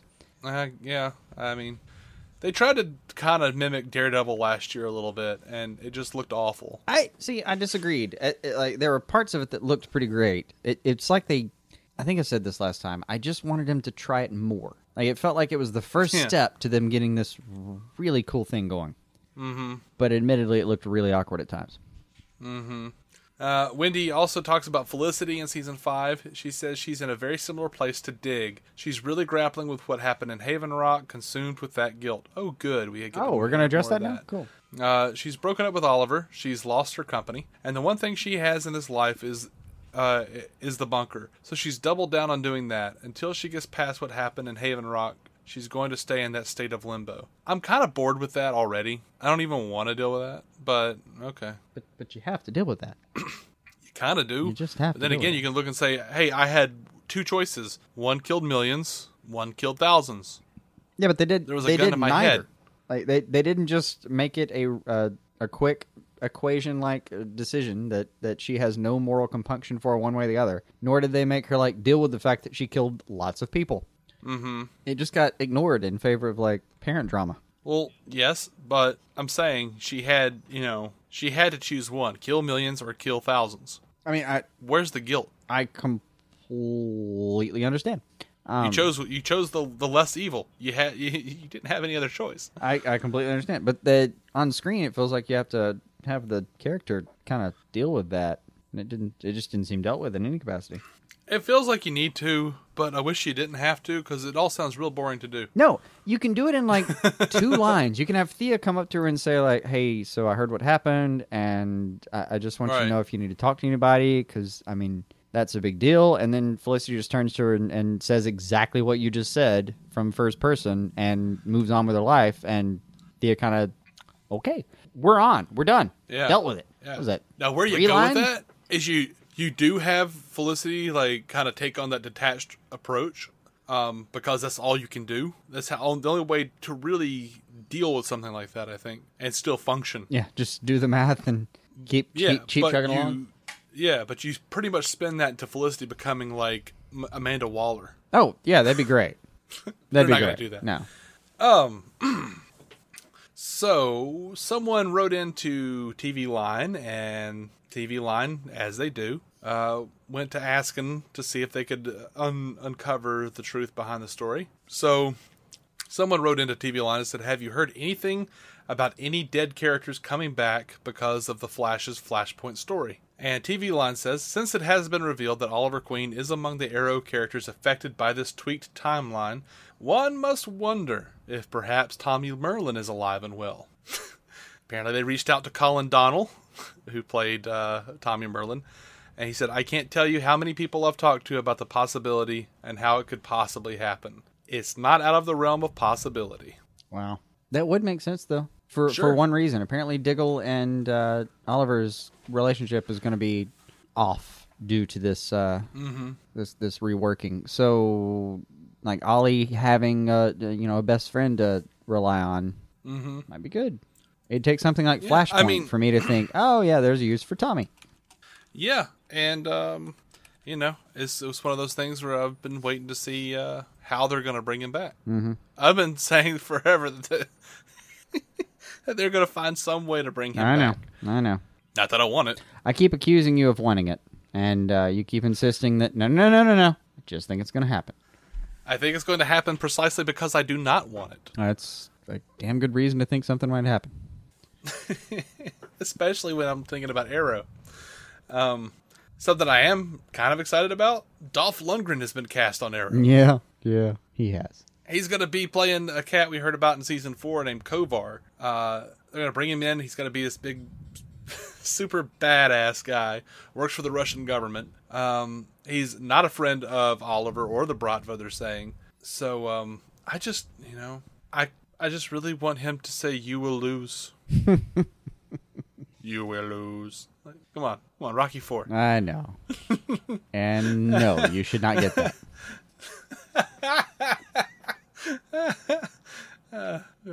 It's all I want. It's all I want, Guggenheim. Make it happen. Snap, snap, buddy. That's how he rolls. Right. So, everyone's saying that this is a confirmation that the flashbacks won't go beyond season 5. I kind of don't see that. Maybe it says that. I don't know. Maybe maybe my reading comprehension isn't up to snuff.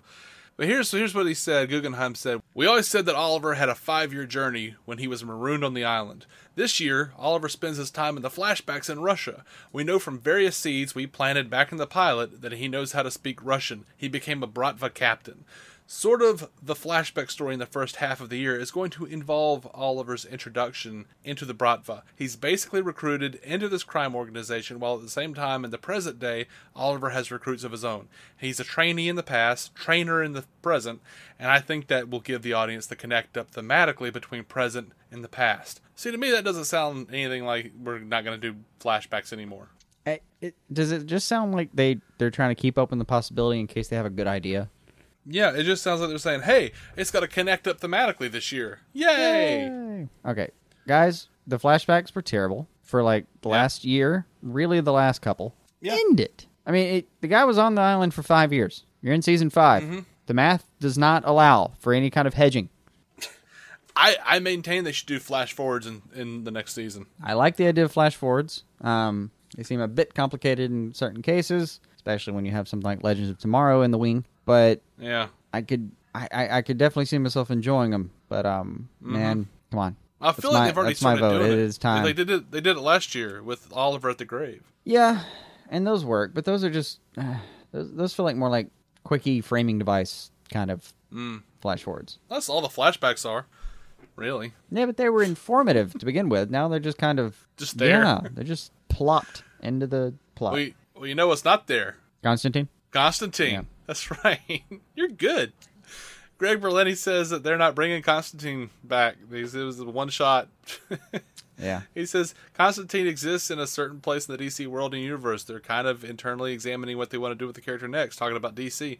Phil Klimmer, though, says that it would be a sin not to include Matt Ryan's Constantine as a character on Legends of Tomorrow, even though he's like, it won't be anytime soon. Yep. Like, thanks, you dicks.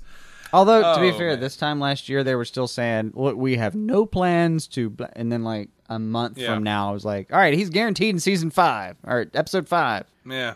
All things are possible. Right, so Legends is getting also, a 13-episode order. Also, both of those are hedging, just to be sure. Yeah.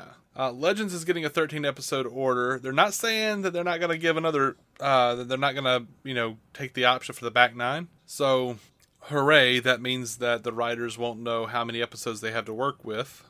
But they said in his first season, it didn't perform as well as it should have, Pedowitz said. That's Mark Pedowitz, CW president, says Legends did not perform as well in his first season as it should have.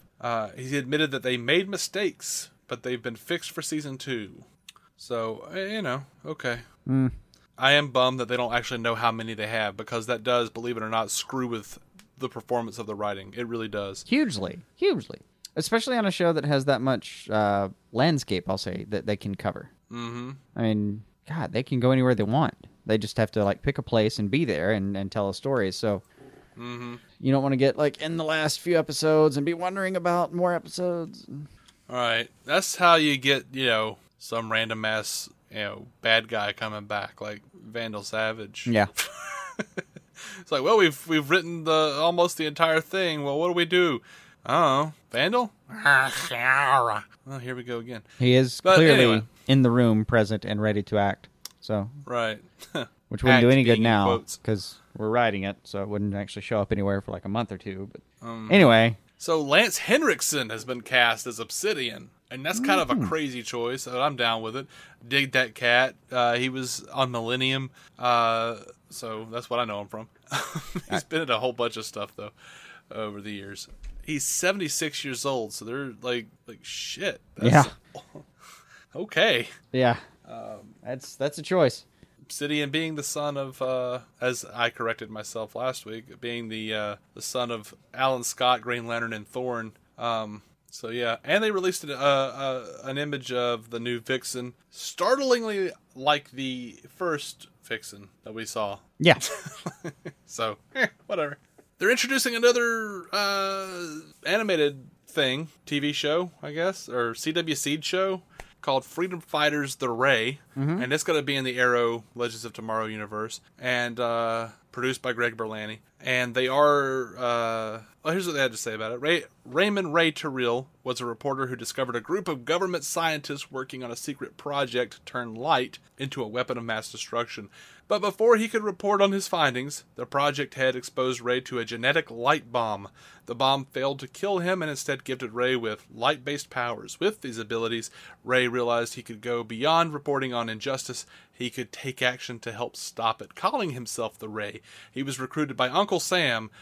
Dude, we're doing Uncle Sam? Yep. And the Freedom Fighters. Yeah. To fight violence and oppression wherever it exists. The series will debut on the CW's digital channel in 2017, and network boss Mark Pedowitz told reporters at the Television Critics Association summer press tour that it will likely result in the Ray showing up in one of the CW's live-action Arrowverse shows, just like Vixen. He says, without a question, that is the way we are intending to build these things out. But they have also said that he'll be gay. Yeah. That was like the first thing they said. They're like, he's gay! Like, you really buried their lead on that one. I say their lead because, again, what the fuck ever, man? Okay. Right. To me, like, the most, you pointed out the most amazing piece of news in any of that. Uncle Sam? Like, Freedom Fighters? For reals? For reals. With a Z?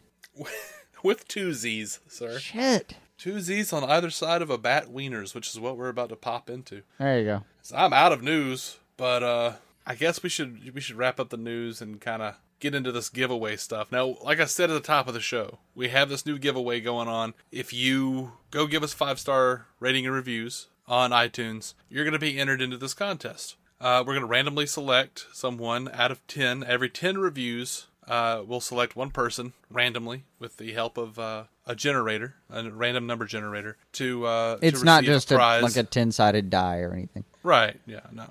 There'll be computers involved. Right. So, the winner will get a trade paperback or a Blu-ray or a DVD, $15 or less. We'll ship that out to you. Just, send us the link to dconscreen@gmail.com. But that's after we do it. Now we got 5 reviews this week. We actually got 6, but one of them was a 1-star review, and it made me sad because he said that we had no integrity and that we were basically I don't remember exactly what he said, but he said that he basically said that we had no integrity and we were just giving things positive reviews. And man, I say to this cat, give us another shot if you're still listening, or message us at dconscreen@gmail.com.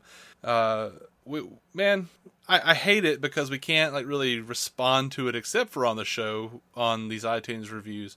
But we've shit on a lot of DC properties on this show. Yeah, it's bad. I just go back and listen to anything we've done for God, the overwhelming part of Arrow or Lucifer. That feels like someone who maybe just tried us for Suicide Squad and didn't like it at all, and we kind of liked it, and I felt bad about that. What are you gonna do? I feel like I hate feeling like I've let somebody down. You know what I mean? Yeah, of course. But anyway, so anyway, but in this case, I feel like the movie let them down, and we were the Flotsam and Jetsam.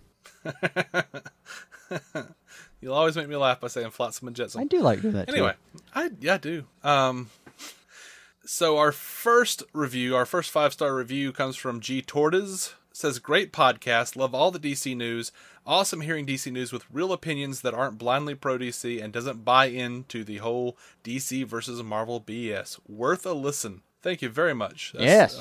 I very much hate the DC versus Marvel bullshit. No. So, thank you. Not our game.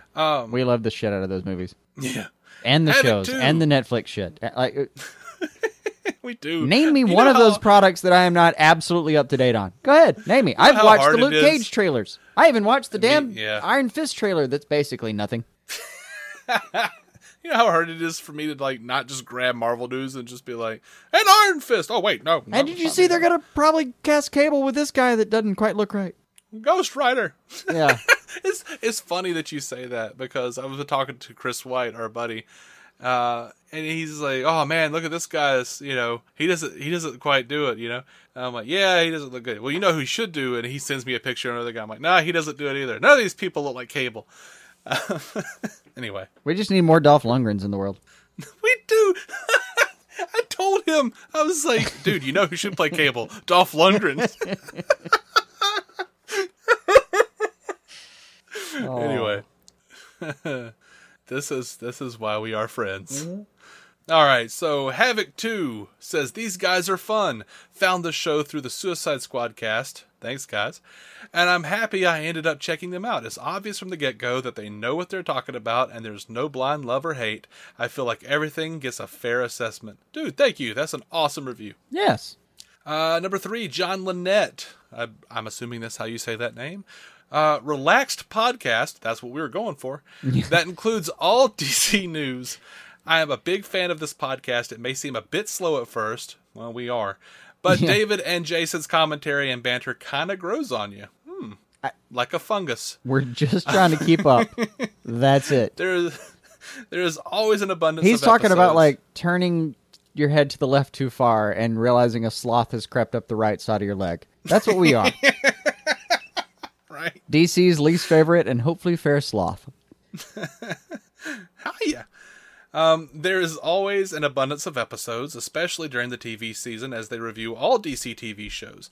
It's a much more relaxed podcast compared to other DC podcasts. There is not an episode where I don't crack up laughing with these guys. Great job, and keep up the good work. Thank you, buddy. Awesome, thank you, man. I'm happy to read such good things.